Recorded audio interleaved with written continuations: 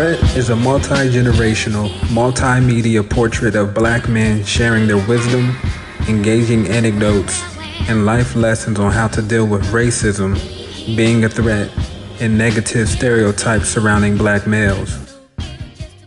Hey, welcome to A Threat. This is the very first episode, and I have a really extremely special guest, my father. His name is James E. Moss. So what I'm going to do first is I'm just going to read his bio. Now, his bio was 2 pages, but it goes for a lot of twists and turns. So being that my dad has lived such an extraordinary life up to this point, and he's 71, that I really do think that it's necessary for me to read all of this, because it's very hard to put someone's life into a couple of pages. You know what I'm saying? So just going to read this all off to you so you get a very well-rounded and thorough approach or idea of who my father is. All right? So here we go.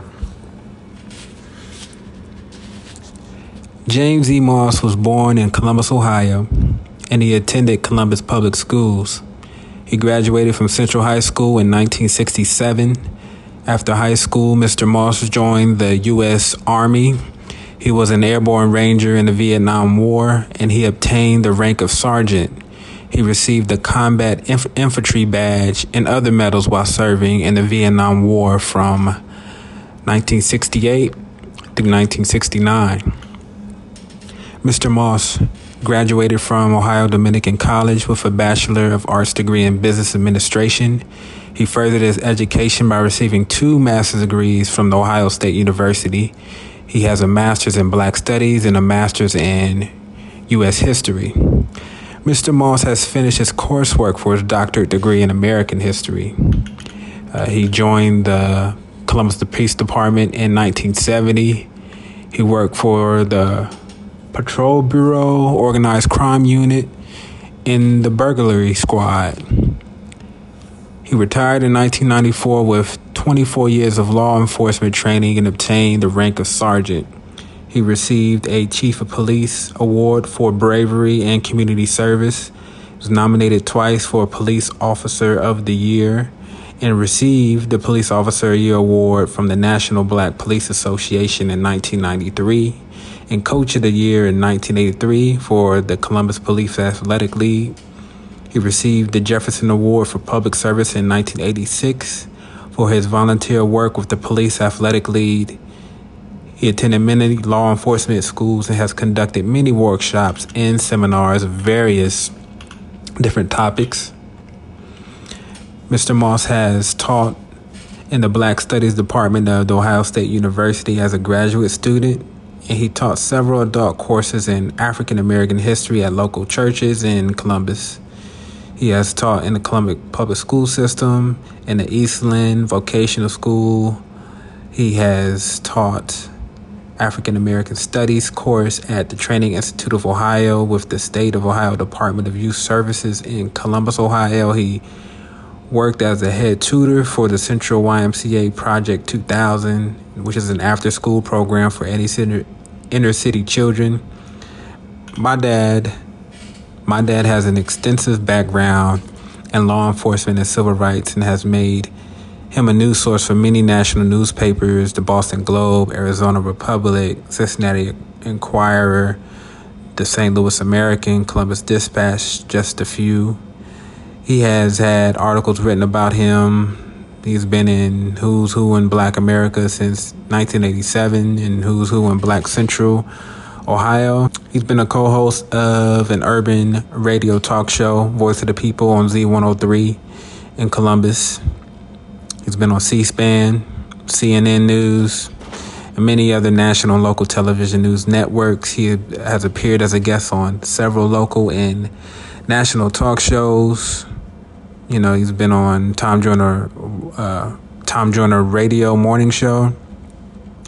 And he was given a National Hero Award for his community work in Ohio on the Tom Dancer National Radio Show. Mr. Moss is recognized as an expert in police issues, and he has testified on many occasions as an expert witness involving police issues and related investigations. Mr. Moss represented the National Black Police Association as a panelist for the U.S. Civil Rights Commission on Racism and Law Enforcement in 1995. Mr. Moss has traveled throughout the United States where he has given speeches to national groups in Phoenix, Chicago, Detroit, St. Louis, and many other cities in Ohio on various civil rights issues. He's the president of the Police Officers for Equal Rights, which is an organization that monitors and files formal complaints against law enforcement agencies, police and prison personnel, and citizens' discrimination complaints. On March 30th, 1995, my dad, he filed an original action in the Ohio Supreme Court contesting Ohio Revised Code 149.43 and another on April 20th, 1995. The court issued a ruling in favor of James Moss to allow police records open to the public for review and copying. And they used this law to get thousands of records from Columbus Police Department to gain access to evidence to file complaints against the police department with the United States Department of Justice. In 1995, he started the investigation of the Columbus, Ohio Police Department for police misconduct. He made many trips to D.C., to the U.S. Department of Justice, and he took thousands of police files, pictures, videotapes, cassette tapes, and other evidence to prove the alleged police misconduct. His dedication and hard work paid off in July 1997 when the U.S. Department of Justice found the Columbus Police Department guilty of police misconduct involving excessive use of force, illegal arrest, illegal search and seizure, and violations of numerous civil rights laws against African American citizens. In October of 1999, the U.S. Department of Justice filed a lawsuit against the Columbus Police Department, and Columbus is the only city in the United States being sued by the U.S. Department of Justice for police misconduct, and the charge of racial profiling was amended to the lawsuit in December of 1999. Mr. Moss is the founder and president of Moss & Associates, a consulting firm founded in Columbus, Ohio, but is now located in Georgia. His company has conducted workshops on cultural diversity, race relations, community policing, racial profiling, community organizing, and crisis intervention without using force, and many other subjects. Mr. Moss has a top secret background clearance from the United States government, and he has worked as an investigator for the international investigations in Chantilly, Virginia. Mr. Moss has written several papers that have been published in several universities, newspapers, and magazines. And Mr. Moss is married to my mom, Andrea, and they have 4 children: Chandrika, which is my older sister, Marquay, my older brother, me, and my younger sister, Jamila. My parents have 10 grandchildren, and they now live in Georgia, on the south side, Fayetteville, where he is a member of the Shaw Temple AME Zion Church and sings in the male choir. His hobbies include playing his guitar, singing, fishing, jogging, and spending time with his ever-loving and growing family. I feel like it's important for Black men to be able to speak for themselves and to have our own voice. And there's times where, I will have a conversation with you and you'll be able to give me some wisdom or advice or insight on life because of your experience and experiences here on earth. So if people don't have the opportunity to meet you or get to know you or talk with you, this is a way for me to amplify Black men's voices who have something to say and have insight of how to deal with day-to-day issues, whether especially when it is regarding racism, how we're viewed in society, etc. So I think I'm going to use this platform to amplify Black men's voices of various generations. Because you're a generation above me, I want to interview people who are like around my age and younger, so we could just all express ourselves and have a voice and have an exchange of wisdom between each other. My first question is, can you share with me one of your earliest or most memorable personal experiences of dealing with racism or being considered a threat? Yes, one of my first dealing with racism when I was in the second grade. My second grade teacher, who was white, was named Miss Clark. She was going around the room. Okay, so I'm sorry. What year would this be? You was second grade. Second grade. It had to be. Let's see, 1956, 1957. Okay, sorry. Go ahead. And she was going around the room asking people. I take that back on the year. I think it was 55 to 56. I'm sorry. Okay, yeah, sometime around there. Okay, so she was going around asking students what they wanted to be. And at the time, I really wanted to be a jet airplane pilot. So when it came to my turn, she asked me, James, what you want to be? I said, I want to be a jet airline pilot. She said, no, you can't be that. Won't you just be satisfied to be like Duck, Mr. Duck? Now, Mr. Duck was the Black janitor at 11th Avenue Elementary School. And I said, I don't want to be like Mr. Duck. I want to be a jet airplane pilot. She said, oh, no, you'll never be a jet airplane pilot. The best thing you should do is just try to get a job like Mr. Duck. So I became very upset. So when I came home, I told my mother, and she became very upset. And she sat down and told me, she said that white teachers is a racist. And she said that you can be anything you want to be. The color of your skin don't dictate how far you can go in life. She said, you're very smart. Don't ever let no one, especially a white person, tell you what you can't, it cannot be. And that kind of stuck in the back of my head for a long time. As I progressed in my education and other things, that's still embedded in my brain when she said that. Now, it wasn't I liked Mr. Duck. It was not like his job was demeaning, but it's just the fact she said that like a janitorial job was the only job that I could ever would hope to get, that being a jet airline pilot was just out of my reach. Right. Yeah, because every profession has their purpose or meaning, right. But it was wrong of her to try to limit your dreams. Like, it's wrong for people to tell you what you can dream towards. If you're willing to have a dream and want to do something, and for you to be so young, it is just crazy to think how it starts that young. So yes. What if you didn't have a mother like grandma and she didn't give you those wise words? Like, how would that have affected you? You know what I'm saying? So it's like, yeah. It's such a trip how that can be instilled in you so young, and you're 71 now and you still remember that. You remember her name, you remember the janitor's name, right. You remember that moment.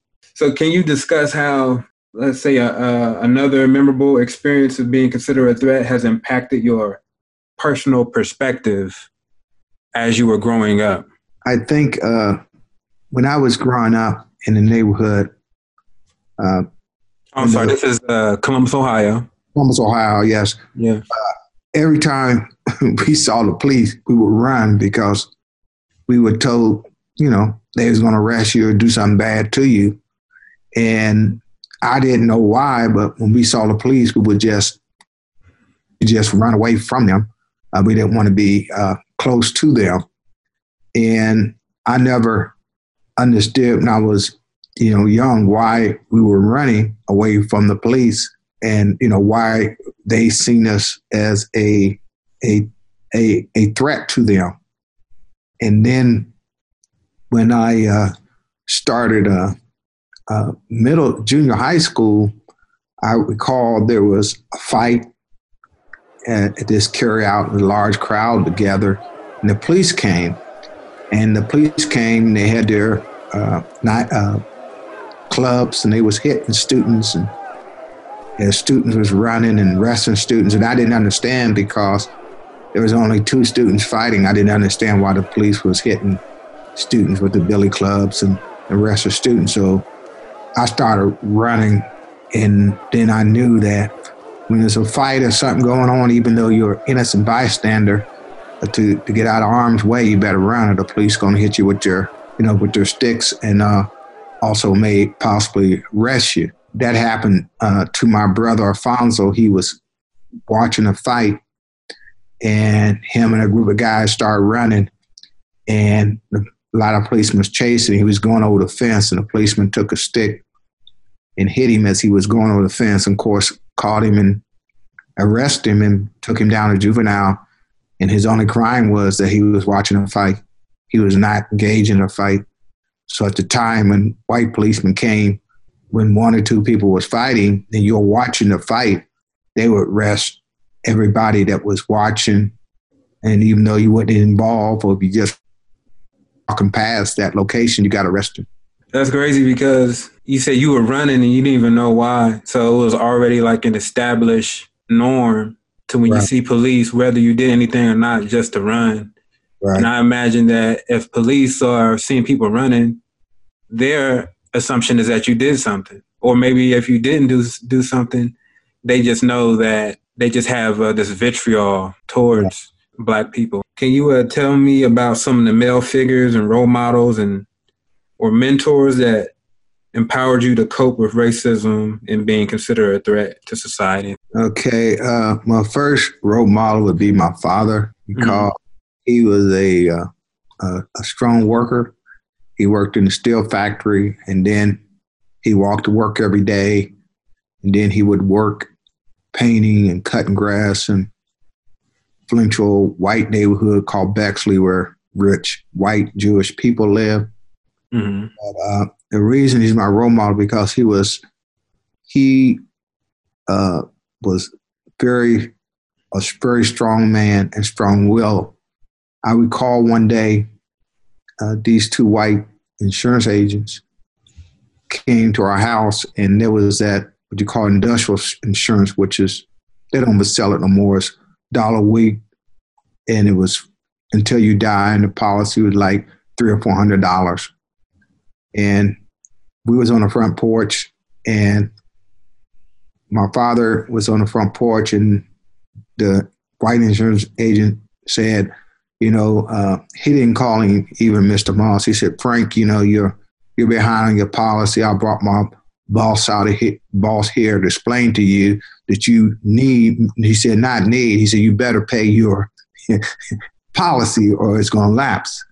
And my father said, what did you say? He said, you heard me. I said, you better pay your policy. And my father said, you don't tell me what to do and when to do. And he said, you need to get off, my porch. And the guy said, I'm not going anywhere, Frank. We want to talk to you about paying your policy. My father said, I'm warning you to get off my porch now.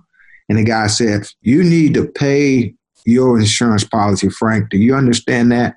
At that time, my father, he hit the one guy, and the other guy was turning around to run, and my father kicked him in the butt. He fell off the porch.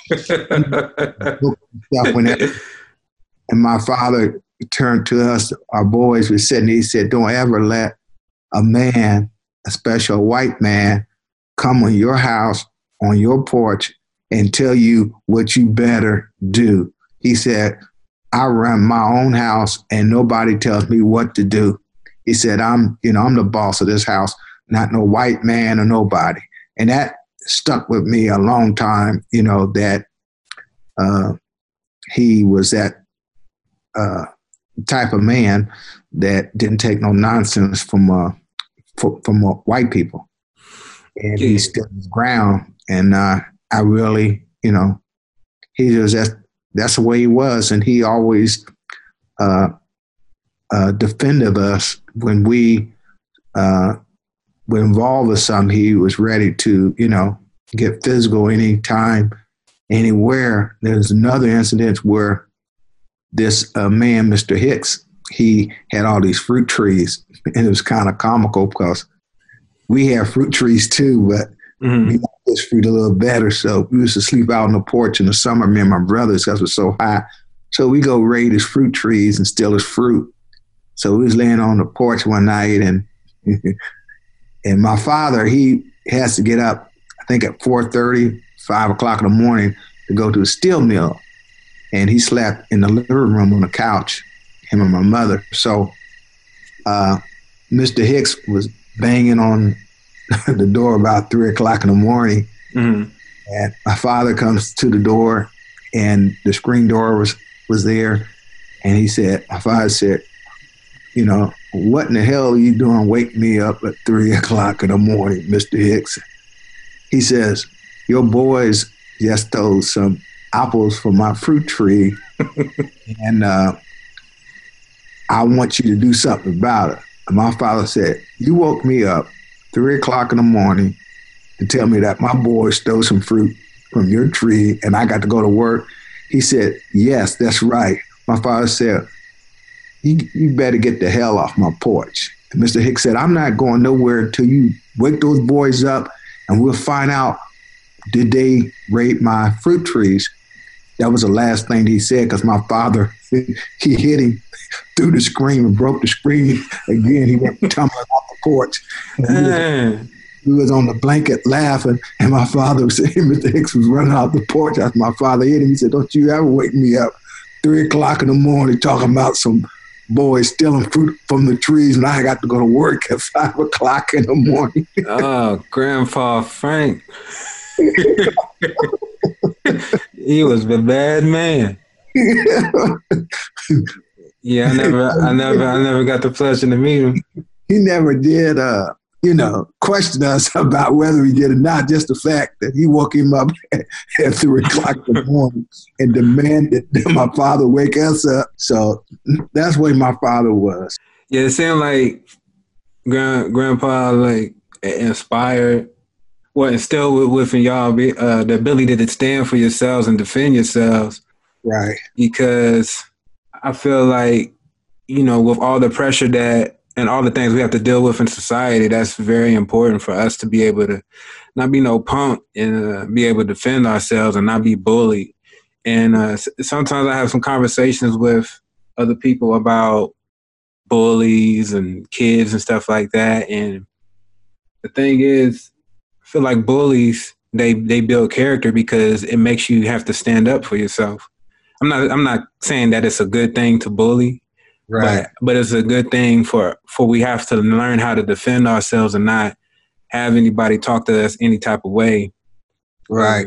Yeah. So it was just a strong bond. There was 5 boys in our family and 3 girls, and I learned how to box at an early age because my brother William, my oldest brother, he was a boxer, and he boxed for the boys club, and he was one of the toughest guys in the neighborhood. Nobody did. They feared him because he could really fight, and not only in the ring, but outside the ring. And so he was that way, and he let people know if you jump on one of his brothers, you got to answer to him. Right. And there was an occasion when I was going to a festival at our elementary school, and somehow I ended up walking by myself. And when I got to the underpass, there was this guy, we call him Johnny Ragmop, and I can't. Why do you call him that? Because he was real sloppy and his pants would be sagging. You call him Johnny Wet Mop? That was a name the neighborhood people gave me, was Johnny Ragmop. Oh, Ragmop. Yeah, your Uncle Gifford knows his real name, but that's the only name I knew him by. And so I had 50 cents to spend at the festival. And he said, I was going to Viaduct, and he stopped me and he said, what you got? And I said, what you talking about? How much money you got? And I said, I got 50 cents for the festival. He said, give it here. Because I was only like in maybe the third or fourth grade, and he was a pretty big guy. So I gave him my money, and I started running back home, and he was walking real slow, and he said, by the way, what's your name? And I said, James Moss. And he said, here, you can have this 50 cents back. He started chasing me, and I got to the front porch, and my big brother, William, was standing there, and I tell him that Johnny Radmack had took my 50 cents. So Johnny Radmack was coming up our yard. He was trying to explain. He had the 50 cents. He said, hey, I didn't know that was your brother. And that was the last word that he got out of his mouth. My brother William took care of him. Mm.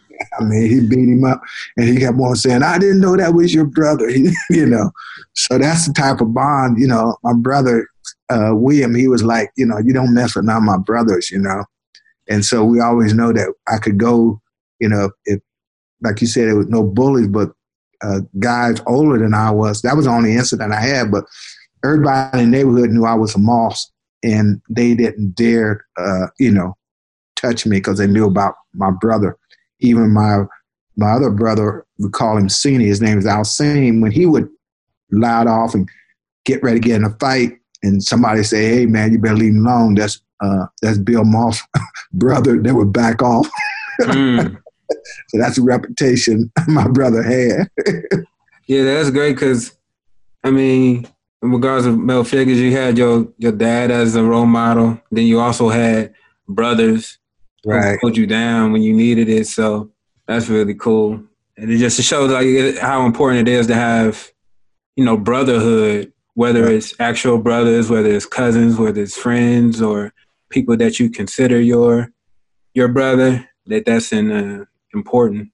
So if anyone doesn't have anyone that can hold them accountable or defend them or support them, we have to seek that out if it doesn't happen naturally with relatives. Right. What advice and tools do you feel are most important to utilize when dealing with racism? First thing I think you should utilize is your brain. You have to really think about what you're going to do, how you're going to do it when you're confronted with something involving race. Sometimes, for instance, when I was on the Columbus Police Department, my first time I was on the street working as a patrol officer, I arrested this black guy who was drunk. He was gambling on the street. And me and my white partner took him down to the jail. That time the jail was in the same place where the headquarters was. And then I was taking him to the counter to be taking stuff out of his pocket. He had a hard time standing up because he was so drunk, taking his money out, counting it in his belt, stuff like that. And as I was taking stuff out of his pocket, this big white slating officer had a chair from an old table that he used as a club. And he kept on saying, stand up, stand up. And the guy, I took him by his pants to try to keep him stand up while the guy was, we're taking the items, leaving the counter. So he got mad and took the chair leg and swung it, trying to hit my prisoner, where I blocked it. And when I blocked it, I took his arm and I twisted his arm and brought him over almost halfway over the counter. And he was a pretty big guy. He said, don't you ever put your hand on me. I said, don't you ever, strike my prisoner. I said, he's my prisoner. Don't you ever attempt to hurt my prisoner. So the captain and the major and the sergeant, lieutenant, they take me back in this room and I explained to them what happened. They said, well, we're a team. We all got to work together. I said, yeah, but I said, he's not going to hit my prisoner for nothing. The man didn't do nothing. He didn't deserve to be even hit with that stick. And I said, if he does it again, I'm going to do it again. They said, well, that's not the way. I said, well, I just know that was wrong. He had no right to do it. And I said, I will stop it again. So later I found in my personnel file, when I got it, it labeled me as a radical and said this police officer's going to be a troublemaker because he's not a team player and he thinks too much about his race. That's what they put in my personnel file. And I'm glad you brought up the police departments. I was going to ask you about that. So can we rewind some? Like first, could we go back to your Army days and then go to when you became a police officer and some of the things you experienced in Champion there? You were drafted? No, I wasn't drafted. What happened was 30 days and we were going to be at orders to go to Vietnam. So what were the race relations like there? It was pretty bad. When we was in started in when I was in NCO Academy, we went on an artillery class, and on the way back on the truck, I had a little flashlight and I was looking at my map, and I had accidentally, as I was turning to my right, I flashed it in this white soldier's face. He said, nigga, if you flash that light one more time in my face, I'm gonna take that flashlight, stick it up your, you know what? And I said, wow. I said, let me see who this is. So I put the light further on his face, and I said, I really didn't mean to do it. He said, well, when we get off this truck, I'm gonna take care of you.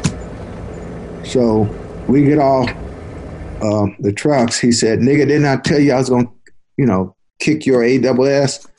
I said, yes, you did. I said, the only thing I want to do is apologize to you because I'm sorry that I put the light in your face because it really hurt you. I want to apologize to you. So we had these little clipboards. So I had put down my clipboard, and some other white guys was laughing. They said, yeah, make him apologize, whatever his name. I can't remember his name. So I said, I want to apologize to you.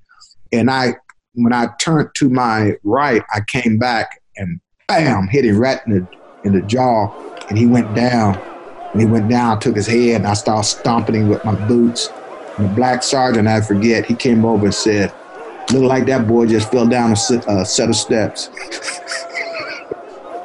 And he said, matter of fact, several steps. He said, keep on working him, Moss. I kept on. So, he was bleeding. And so a couple guys, brother said, that's enough, Moss. He got the message. So we go back. And that morning, I think it was that Saturday. So I'm laying in my bunk. He comes in all bandaged up, coming to our bed. So I'm thinking, he wants to get it on again. And I went and got my bayonet. And I said, oh, you want some more? I said, I'm gonna have to really hurt you this time. He said, oh no, I want to apologize.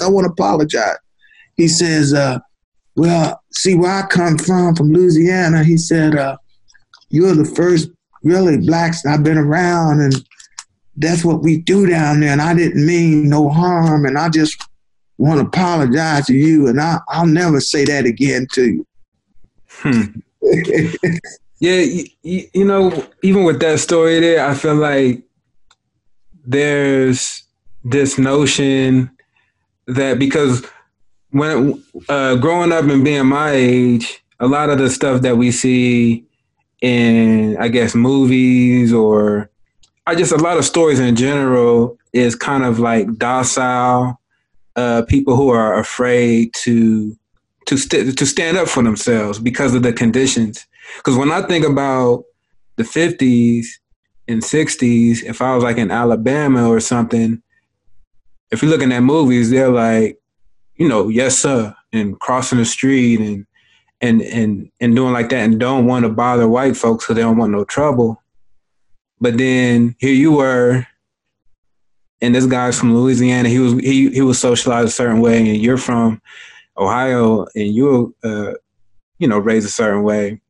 Well, I said it to say because some of the like younger generation these days are like, oh, we're not our grandfathers, we're not our ancestors, we ain't gonna lay down like they lay down. But the truth is like y'all wasn't laying down. No. And y'all were definitely fighting back, and y'all were definitely standing up for yourself. So I'm glad that you are sharing these stories about defending yourself, because that's something that is kind of a misconception, or I think like a generational gap. If this misconception is like, oh, the older generation, they didn't really stand up for themselves, but you definitely did. Just about being a man to man, and being disrespected. You weren't even thinking about his race for real. Just like, yo, you disrespected me, and this is my response. Right. And my mother, she knew how we were raised and how my father was. And when we had family members that died in Georgia, she would never take us down there. She would go by herself. She would never take us because she knew how things were in the South, and she knew how we would react to the Jim Crow laws in the South. And my father, he hated the South so bad that when he came up north to work at the steel mill, he never went back to Georgia, never in his life. He never even liked talking about Georgia.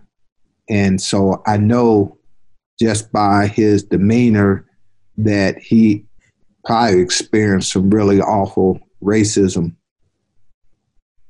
and things that happened in the South. And there was other members of our family. Yeah, it's a different story. It's a different experience in the South than right. It was the same way. I had a cousin, Uncle Fletcher Lee. He worked for the railroad, and they was going through Florida, and he was a porter. And one of the guys got off. Within town, they would do that, but he said this town was really racist, and they only had a small section of blacks. He said he just stayed on the train, him and the blacks. So when they got ready to move off, they kept on waiting on him, and the conductor said, we're going to have to leave without him. So as they were leaving, they went about 5 miles outside of town, and they saw him hanging from a tree, tar and feather. And he said he would never go to Florida again, and he refused to go to Florida. He hated Florida.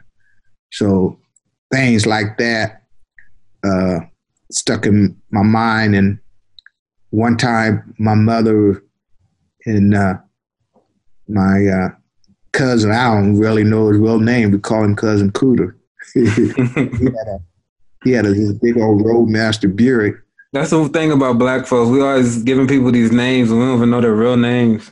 I got to ask my cousin what his real name, but that was her uncle. But my mother said he was driving down around the mountains, and a car full of Ku Klux Klan came, and they were harassing him, hitting him in the back, then come on the side and call him all type of names. And it really was dangerous because it was trying to force him off the road.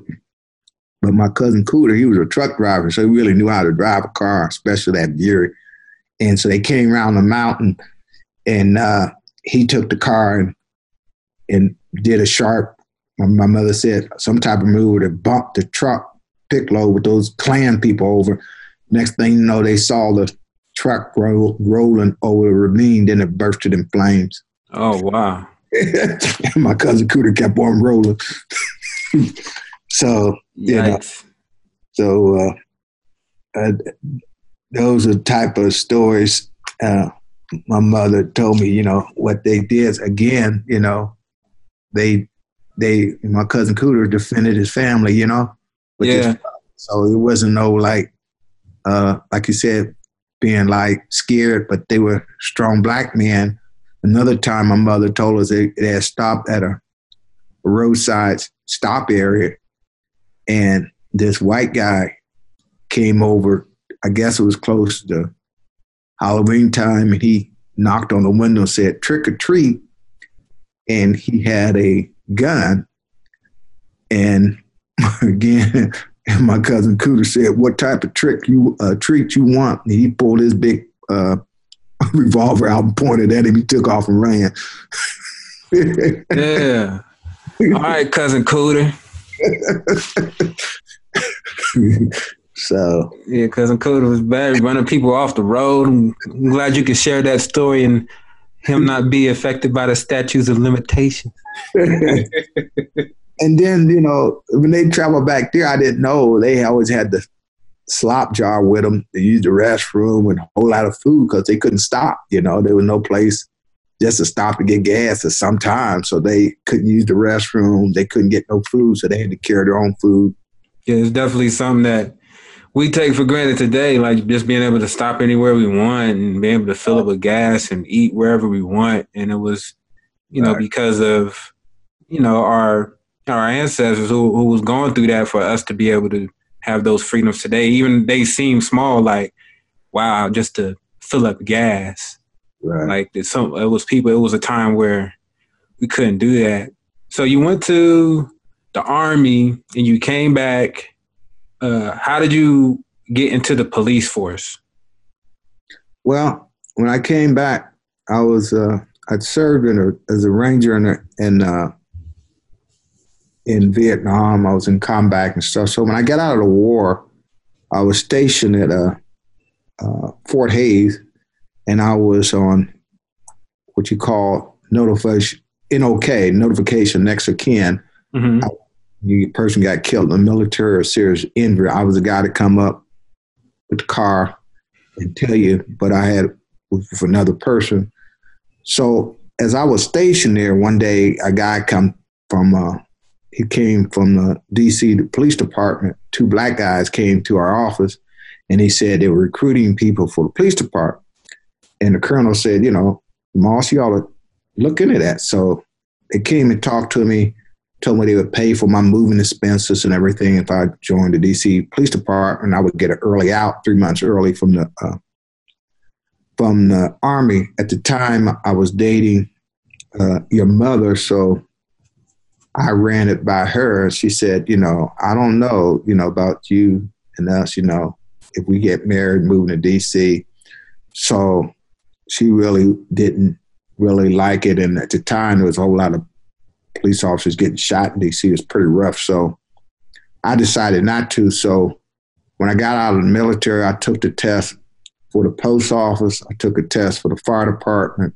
And I took a test for the police department while I was a student at the Columbus Business University. I was in college. And so it happened that they called me first, the Columbus Police Department. So I had passed the test. And the reason I took the test was that my pastor, Mr. John Frazier, First ME Zion Church, he was on some type of board. They had to try to recruit more black police officers, and he knew the mayor, so he convinced me to take the test. So I passed the test, but when I got ready to go for my physical, this doctor, he set me beside a window air condition, and he turned it up on the highest setting it was, and that's all I could hear was that air condition. Then he said, I want you to look straight ahead. And I looked straight ahead. He said, can you hear this? And I said, yes, I can hear the air condition. He said, no, can you hear this? I said, yeah, I hear the air condition because it was blowing right in my ear. So what he did, he put his watch up to my ear while the air conditioning on. And he put down that I was deaf in both ears because I couldn't hear his watch ticking. What in the world? So, so they rejected me. So I had just taken a physical before I got out, and I knew the people there at Fort Hays who ran the hearing test at the time. So he gave me a hearing test, and I passed with flying colors. So I told... So it's trying to sabotage your test. Right. So I told Reverend Fraser, so I gave him results of the test. He said, that's all I need. So he called the mayor, and the mayor called the Civil Service Department and told them, you know, that I had this other test, that nothing was wrong with my hearing, and also told him what the doctor did. So they went ahead and did away with the test, that bad hearing test, and they hired me as a police officer in October 11th, 1970, and I didn't go to the police academy. I was working like undercover for the police officer, going out on looking at demonstrations and against the war, Vietnam War, and then they had me working this black group called the Afro Set, and they were running prostitutes off the streets on the east side and drug dealers and stuff like that. They had me working as an undercover officer that's trying to say like they were a militant group breaking laws and stuff. So when I gave my report, I told them that no, they wasn't breaking any laws. They really believed what they were doing, and there was no threat. So when before I went to the academy, I gave my report, and what they did, they raided the Afro Set, broke down the door and searched everything in there, and they said they thought they had some weapons, illegal weapons and stuff, and drugs. Of course, they found nothing. My report said they never had illegal. So that made me very suspicious then, the way the police department operated, because I gave them a report that said they didn't have drugs, didn't have illegal weapons, and they still got a search warrant from the judge and just raided them anyway. And they didn't charge anyone there because they didn't have no drugs or illegal weapons. In January, I started the police academy. At the time, there were 7 of us. That was the largest class of blacks that they ever had in the history of the. Seven out of how many? 52. Oh, wow. 52, and one of us, one black guy, he was a guard at Ohio State Penitentiary. He did not make it. He didn't graduate. So it ended up, but it was only 6 of us. It was then halfway through the academy, we got a black female, Mary Lester, joined, because at the time, the police ladies, they couldn't be police officers. They just worked in the juvenile bureau and did juvenile cases, so they didn't have to take all the training we did. So there was only 6 of us. And out of that 6, there's only 3 of us that remained on the police department and retired. 1 got fired. Andy Atwood, who grew up in my neighborhood, got killed in an ambush. Wow. And the other guy, he quit. So there's only, out of that original class, there's only 3 that actually retired. You talking about the police, it just makes me think about how you're saying that it sounds like there's this culture of, if you're on the police department, we're all moving as one unit, regardless if it's right or wrong. Like you was arresting that one guy, brought him to the police station, and then somebody tried to beat on him there. Then they put something in your personnel file that said, oh, you're a radical and a troublemaker, and you think about your race. But I think that's a good point, especially during this climate that's going on right now, because I feel that a lot, some police aren't taking a stand because it's like this quote unquote culture of brotherhood. Right. And that's what it is. It's called the code of silence, a blue line. Like if you cut me, my blood doesn't bleed red. It bleeds blue. We all the same, but it's not that way, because black officers, when I came on, was treated much differently. We had to file federal lawsuits to get promotions and everything else. So I didn't feel that way. One thing that made me feel really strongly connected when I was in the war in Vietnam, the brothers over there, we all stuck together. I mean, you would go past a tent and there'd be brothers in there. Hey, man, come on in. I don't care what unit you were. And we would give the Black Power salute. And when we saw Confederate flags on tanks or any type of equipment, we'd tear them down and people try to stop us, we would fight them. That we had a strong unity. Every time we saw each other, we get the Black Power sign.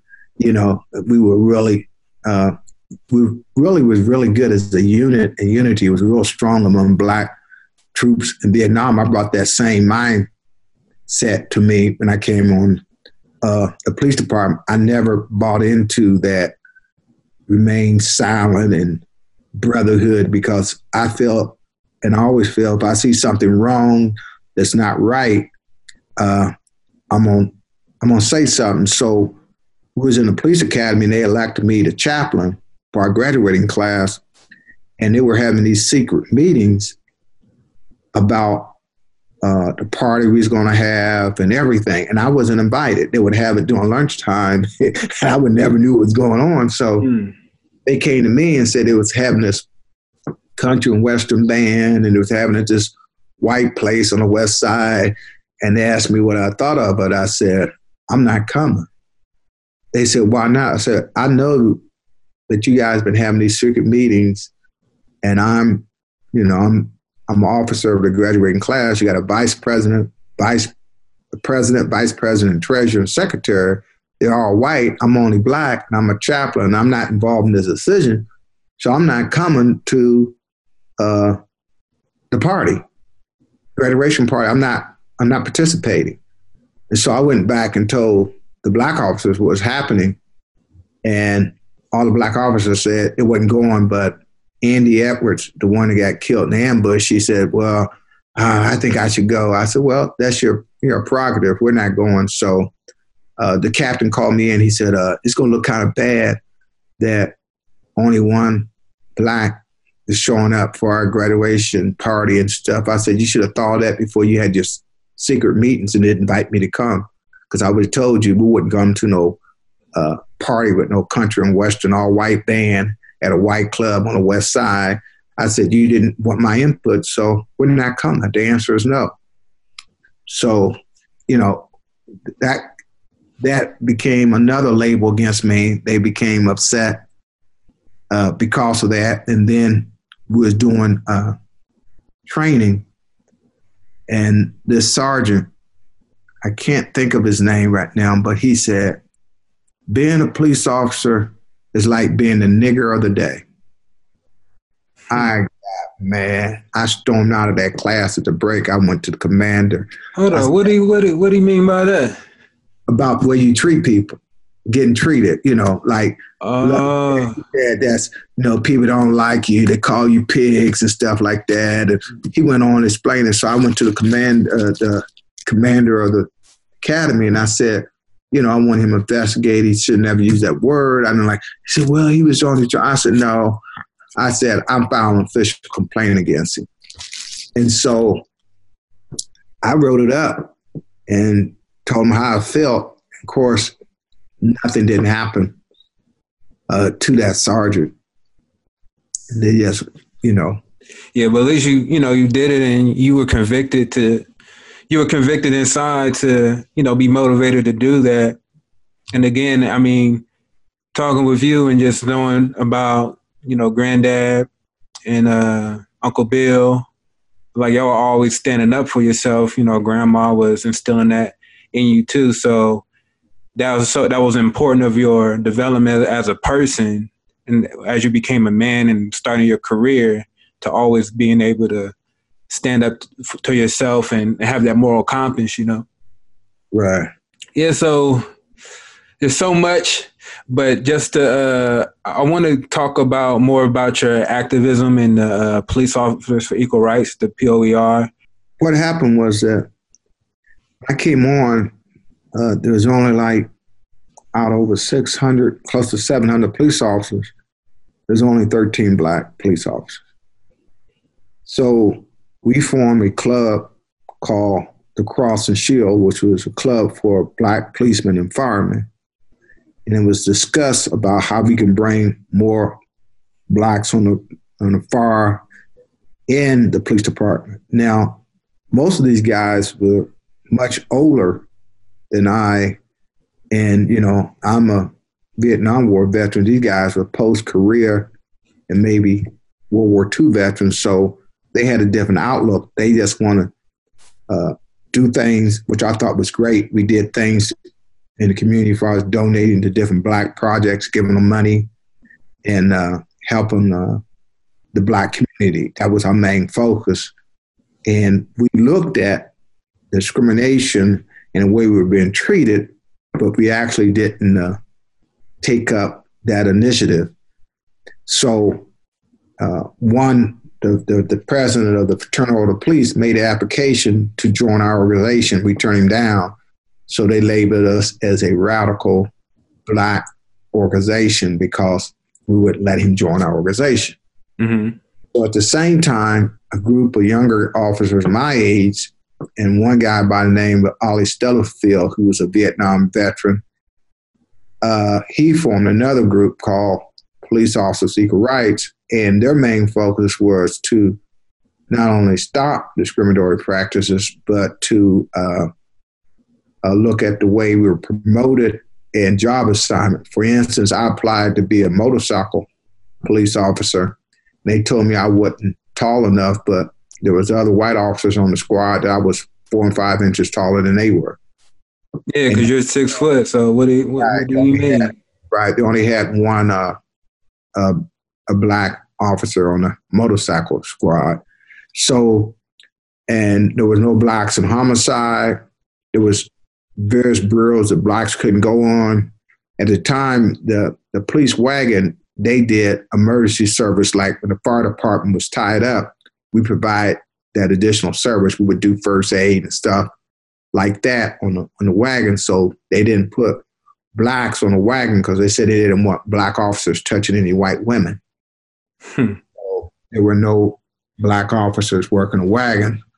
So a group of officers filed a lawsuit against the city of Columbus for discrimination and promotion and hiring. But prior to that, in 1973, one of my good friends, you know him, Mr. Clyde Haney, he had filed a lawsuit against the city for discrimination in hiring. And what happened was they rejected him after he passed the test, him and another 3 black civilians. So they filed a discriminatory lawsuit. They won in 1973.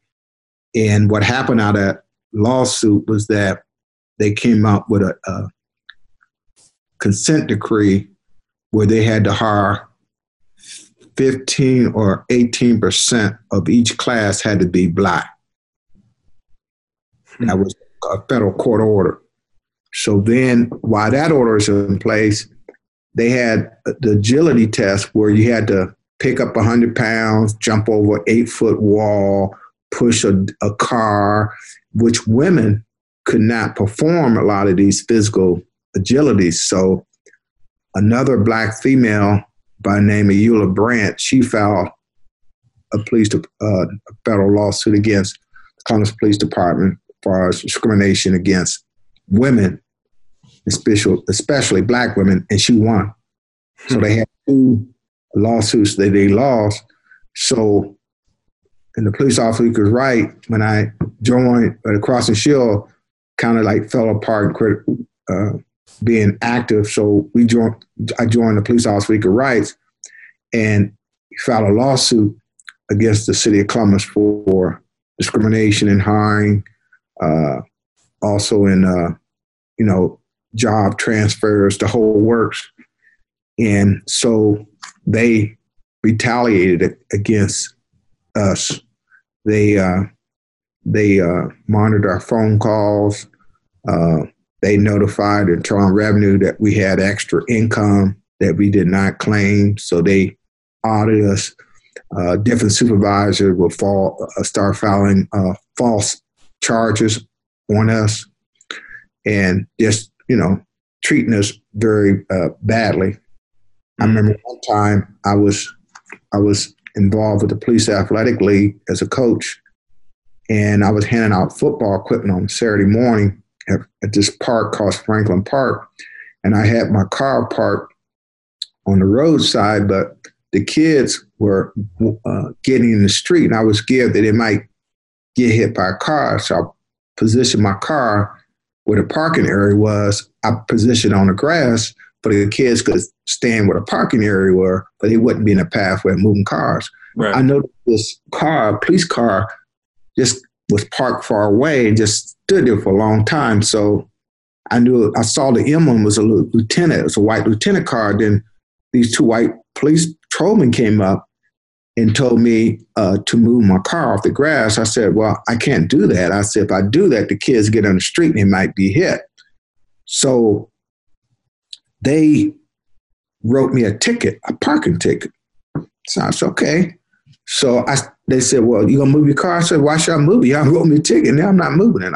I said, I feel that the kids will be in safe. In harm's way, yeah. Yeah, I'm not moving my car. So I didn't move my car.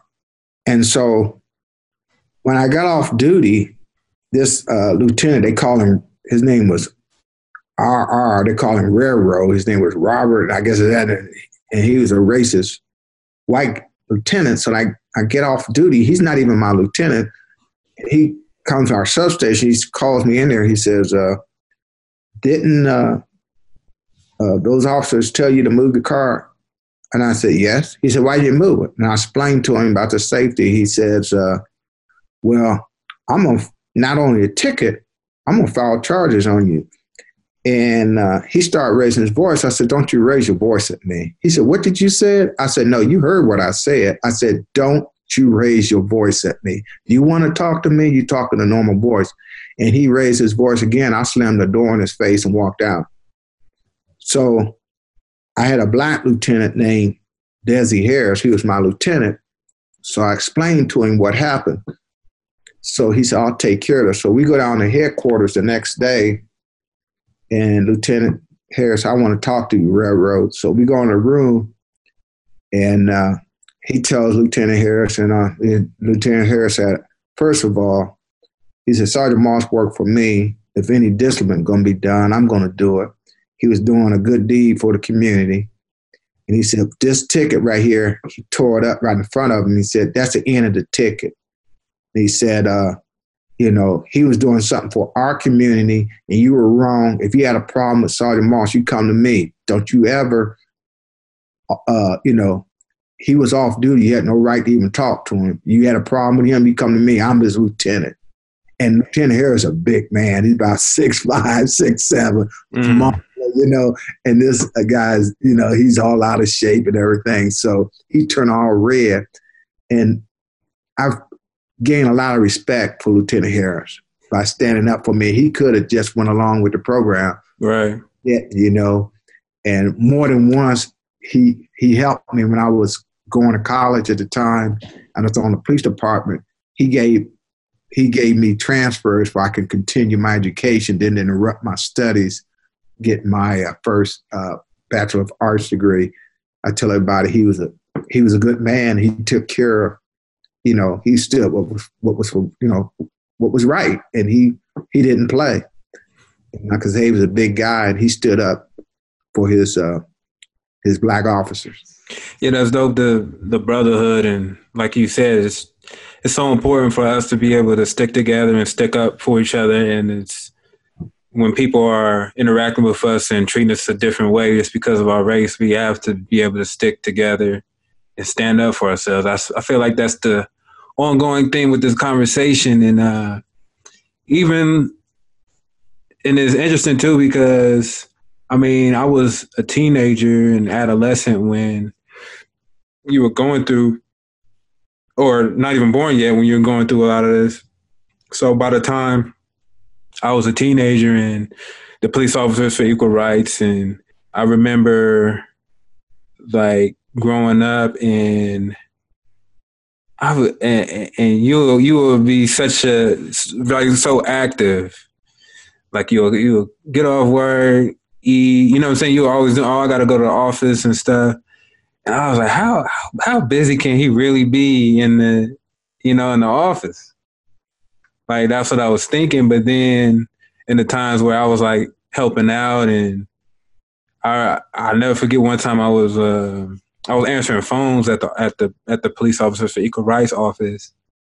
And this guy, he called, and he had like a really muffled voice. Like, he was like, hey, Sergeant Marshall, and we having this conversation. I'm like, why does he sound like that? Well, he goes to tell me he got shot in the face by a police officer, and he was in the hospital. Calling to get some information about how to file a complaint, how to file a lawsuit, or all those things. So, that was just one call that always stuck with me, and it was just a lot of calls and radio interviews of you trying to bring awareness of all of the mistreatments and things that were going on in the community that police officers were doing. And a lot of times people are very critical of police officers and police departments.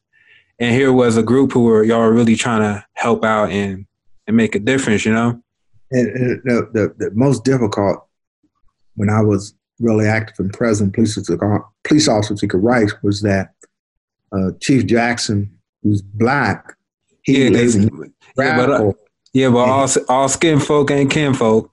Right, and he filed charges after charges on me trying to get me fired. There was one incident where I was on WBKO radio. They had a format I would come on anytime, any type of news affecting the community, they would let me speak. So I was on the radio about 5 o'clock in the morning explaining a racial incident. And before I always talk, I said, the comments that I'm making is not as a police sergeant on the Columbus Police Department. I'm making these comments as president of the Police Officers for Equal Rights. And I'm using my First Amendment right, freedom of speech, to express my views. And I would say that every time I talk, but Chief Jackson was at the airport and he heard me talking about calling these captain races and things they were doing. He called the deputy chief, told the deputy chief he want an investigation on me and filed charges on me for talking on the radio like that against the police department. Right there showed how he was buying into that code of silence, brotherhood. But that just gave me a more format to talk. And then I end up getting my own radio talk show. So I really flooded the airs, but WVKO really gave me that. Anything would happen, I would be on the air. Anytime I had that, they would give me access to talk on the radio. And that was one reason how the POER became so notable in the community, because I had that format. I would come on during the news hour or anytime explaining something racial event that happened in our community or the police department. And they really didn't like that. And they tried to get me off the air and it didn't work. But the one person who really tried to destroy the police officer equal rights was Chief Jackson. In the history of, he became the chief in 1990, and he fired more black officers and fired more disciplined charges against black officers than any white police chief in the history of the police department. That's so crazy. So I tell people today, just because a black person leadership is black doesn't mean he's for the right thing, because his main thing was keep that brotherhood going, that silence code, and try to hide the racism and injustice of the police department. He benefited by it because he became chief. And the reason he became chief, Sam Gresham, who was the leader of the Urban League, and myself, we developed a plan. I took 2 weeks vacation time, and me and Sam Gresham, who's the president of the Urban League, we contacted every black police union, every black ranking chief and officials, even mayors and city council people throughout the United States. We called them, sent letters, and we were able to get over 1,000 letters to the mayor to telling him from these outside organizations and police officials to pick James Jackson as the next chief of police and the first in our city in the history to be the first black police chief. And he knew, because I told him what we were doing at the time, and he really was glad that we were doing that. And so And then it was just a gift of God. I applied for a job in the detective bureau as a sergeant of a theft bureau.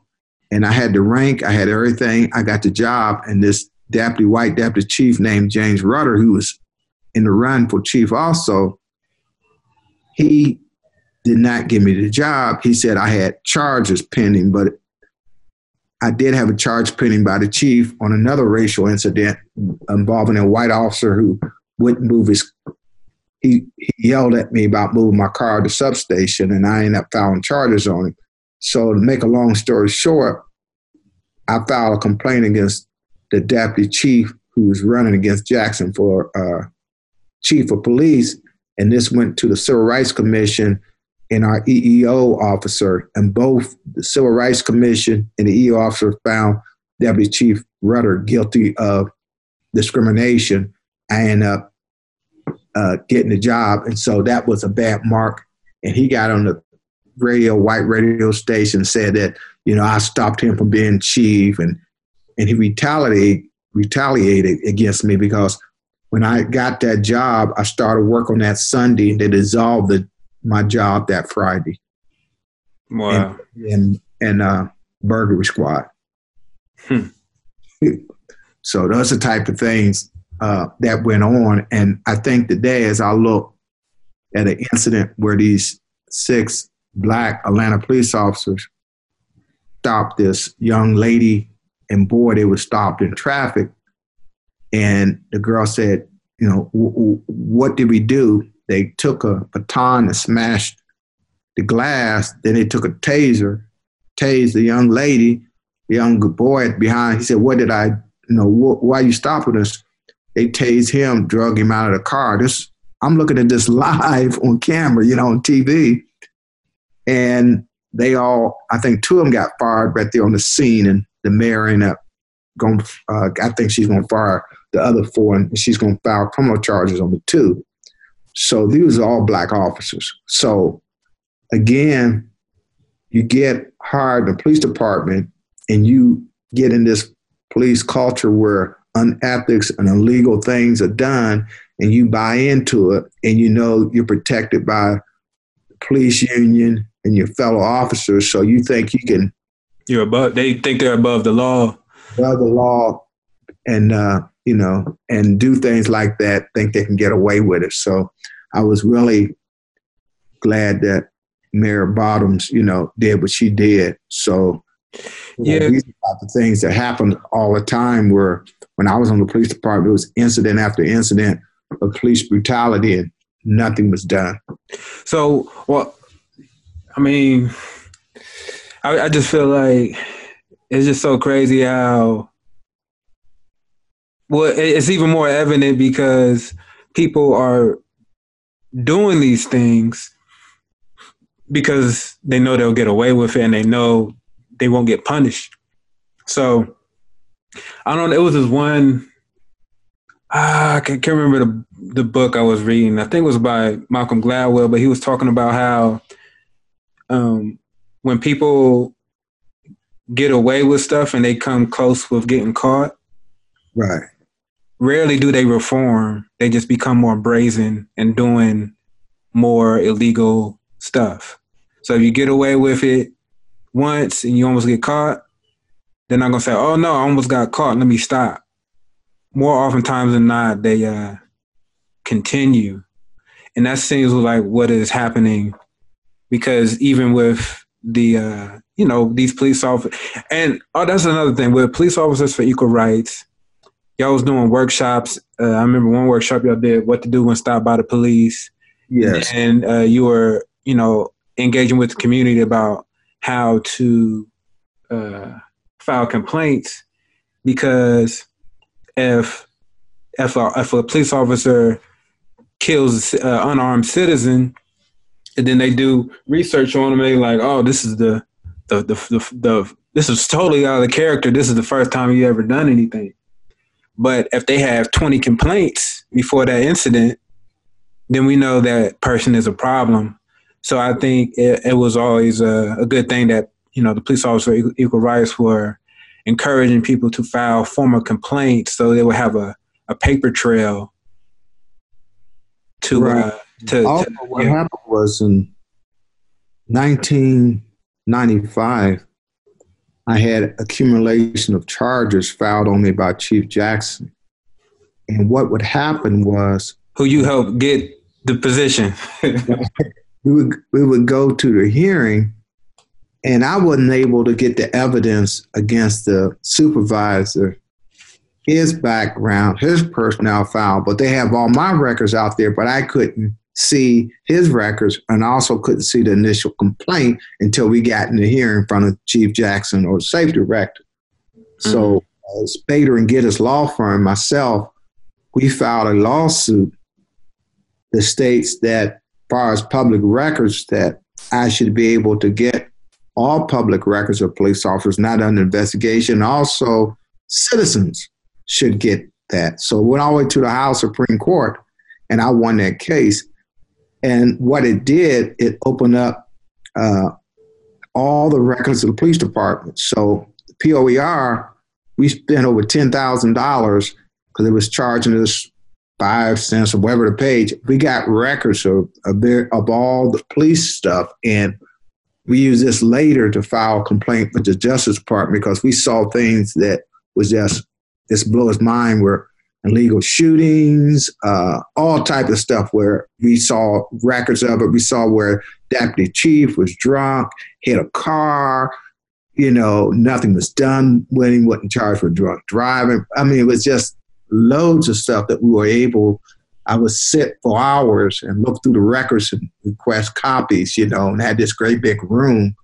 And that's one thing that led to further lawsuits against the city because of that. And what this did was this case became a format throughout the United States. Once I won this case, I went to one of our National Black Police Conventions, and there was a person there, I think from New Jersey, East Coast or somewhere. He found about the lawsuit. He took it back and got it passed in his assembly. And then what happened is start like a snowball. It went through all the 50 states where citizens were able to get police records. And the starting point was the lawsuit that I filed with the House Supreme Court. That's right. That's my dad. That's where citizens are able to get police records and report their misconduct. So that was a big case, and to be involved in that.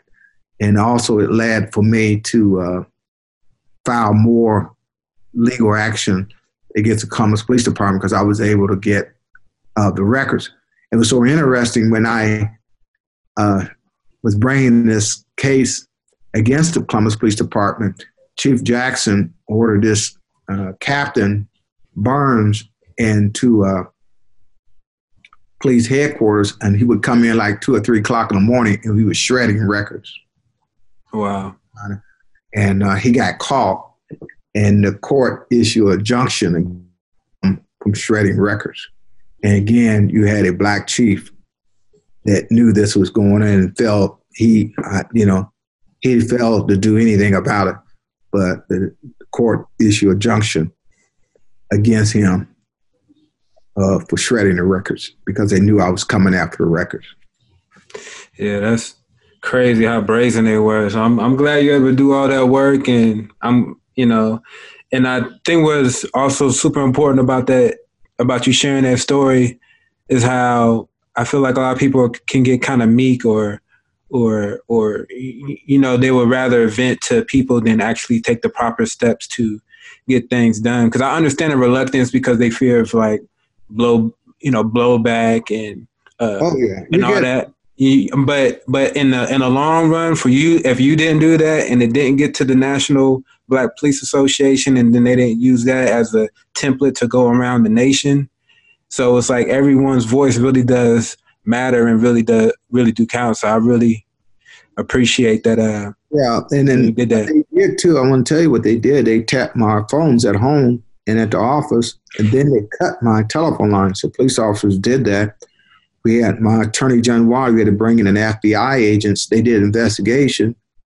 Hal Bell guy came by one day, and I told him, he said, well, Mr. Moss, somebody tapped in your line where we lived in a place called Eastgate, and there was a road where ran a junction to our street called Nelson Road. He said somebody had tapped our line, and at times I would get death threats at home, and I would get this loud squealing noise, real loud, looked like you're going to burst your eardrums, and I would get these death threats. I gave it all to the FBI, and amazing that all those threats came from disconnected phones, and they found out that somebody was in the phone bank where all the lines were, and they said only people that had access to that would be people working there or the police department.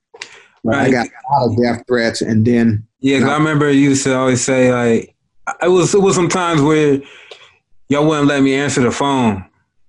So right. I remember that. Really derogatory things they would be saying on the phone about me and your mother and about killing us and stuff like that, and I really didn't want you guys to hear that. That's why I didn't want you guys to answer phone, and they would make these calls continuously, all through the night. Yeah, I remember. We'd get our phone changed, and we would still get them. Every time we change our number, we would still get these calls. And like I said, we had the FBI involved with that. And I remember one night, I was working on a complaint against the police department. I had gone to Justice Department in D.C. about 6 times, taking complaints and records. And I was working. It was like 1 o'clock in the morning, and I walked home. But usually guys out in front drinking and playing cards. There's a barbershop right there, Frank Cole's barbershop. Mm-hmm. So I get a call early in the morning, about 5 in the morning, when the guy said, you need to come. I go to my office. They had shot up my office. They shot the glass windows out. The chair that I sit in, I always sit in front where people could see me at night. The chair that I was sitting in had a bullet hole in it. They had shot the chair I was sitting in. So when I called the police, they didn't. I had the bullet, the spinning round was there and the lead there. They didn't even take it, and they didn't even mark it off as a crime scene. It was nonchalant, about taking pictures and getting evidence. And so I made a complaint about that, but nothing ever was done. And the guys told me that they knocked it off about 2 in the morning. And this one guy that lived in the neighborhood, he said he saw police cars adjacent. I mean, there was a substation about 100 yards away, 6th precinct, and it's just like a T intersection. He said he saw some police cars in front of my office. The next thing you know, he heard all these gunshots. But he said he was scared to come out because he didn't know what the police would do. So I gave that information. Of course, they failed to do anything about it. But shortly after that, it was God's will that the Justice Department came down on the police department and found them guilty of discriminatory practice against the citizens of Columbus.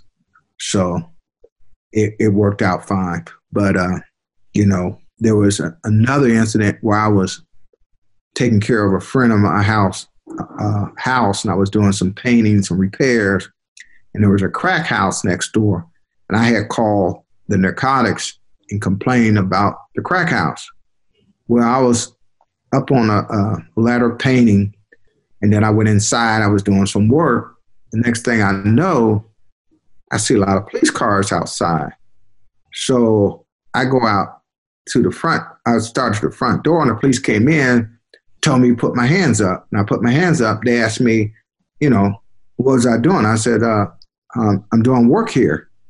They asked for my ID, and I said, I don't have no ID. My ID's in my car. And I said, what's the problem? They said, well, we got a call. There's a burglary on it. And I started laughing. I said, do I look like a burglar? I had paint all over my pants, buckets of paints there. And I started laughing. And the guy said, well, how do we know you're not a burglar? I said, any people with common sense know I'm not a burglar. And he said, one thing led to another, but he said something smart, and I started laughing. He took his 45 and he put it by my head. He said, let's go to the car. And I couldn't believe he did that. So I walked to the car, and they handcuffed me and put me in the car. And he said, who are you? I said, I told you before, my driver license and everything is in my car. I pointed to my car, it's unlocked, it's in my wallet there. So they get it out, and they found out who I was. And one guy said, that's James Moss, the troublemaker. And then the one guy said, hey, man, why didn't you just tell us, the white police officer, why didn't you tell us who you were? Why you give us a hard time? I said, I didn't give you a hard time. You gave me a hard time. I said, you the one came and called me a burglar and put the gun in my head and put cuffs on me and put me in the car. I'm giving you a hard time. And so they uncuffed me, and they said, man, that's all you had to tell us who you were. I said, no, that's all you had to do was. But it doesn't matter who you are. Right, they shouldn't treat anybody like that. Right. And I told them you should have just treated me like any ordinary citizen. So I did a called my attorney, John Waddy, and we did a press conference about the whole incident. I filed a complaint with the internal affairs about the gun. Of course, nothing was done. And what I did, I got on TV the next day. I went to City Hall. We had a press conference. I said, since, these officers did that to me, I took pictures of them. And I said, I'm going to put their addresses and pictures all through our community for people to know who they are. Well, the FOP got on TV and said they was going to file charges on me, and I couldn't do it. And the city attorney said, Sergeant Moss is legal. What he can do, he can put address and pictures of police. There's not against the law. So I told him, you come in our community, don't give us our name and address. So I put their picture up like a wanted poster sign with officers involved in it. Mm-hmm. I gave their address and stuff to the news media. And they became very upset, and more death threats became more about that. Yeah, I remember them like parking outside of the front of our house and trying to intimidate you and stuff. Yeah, I remember.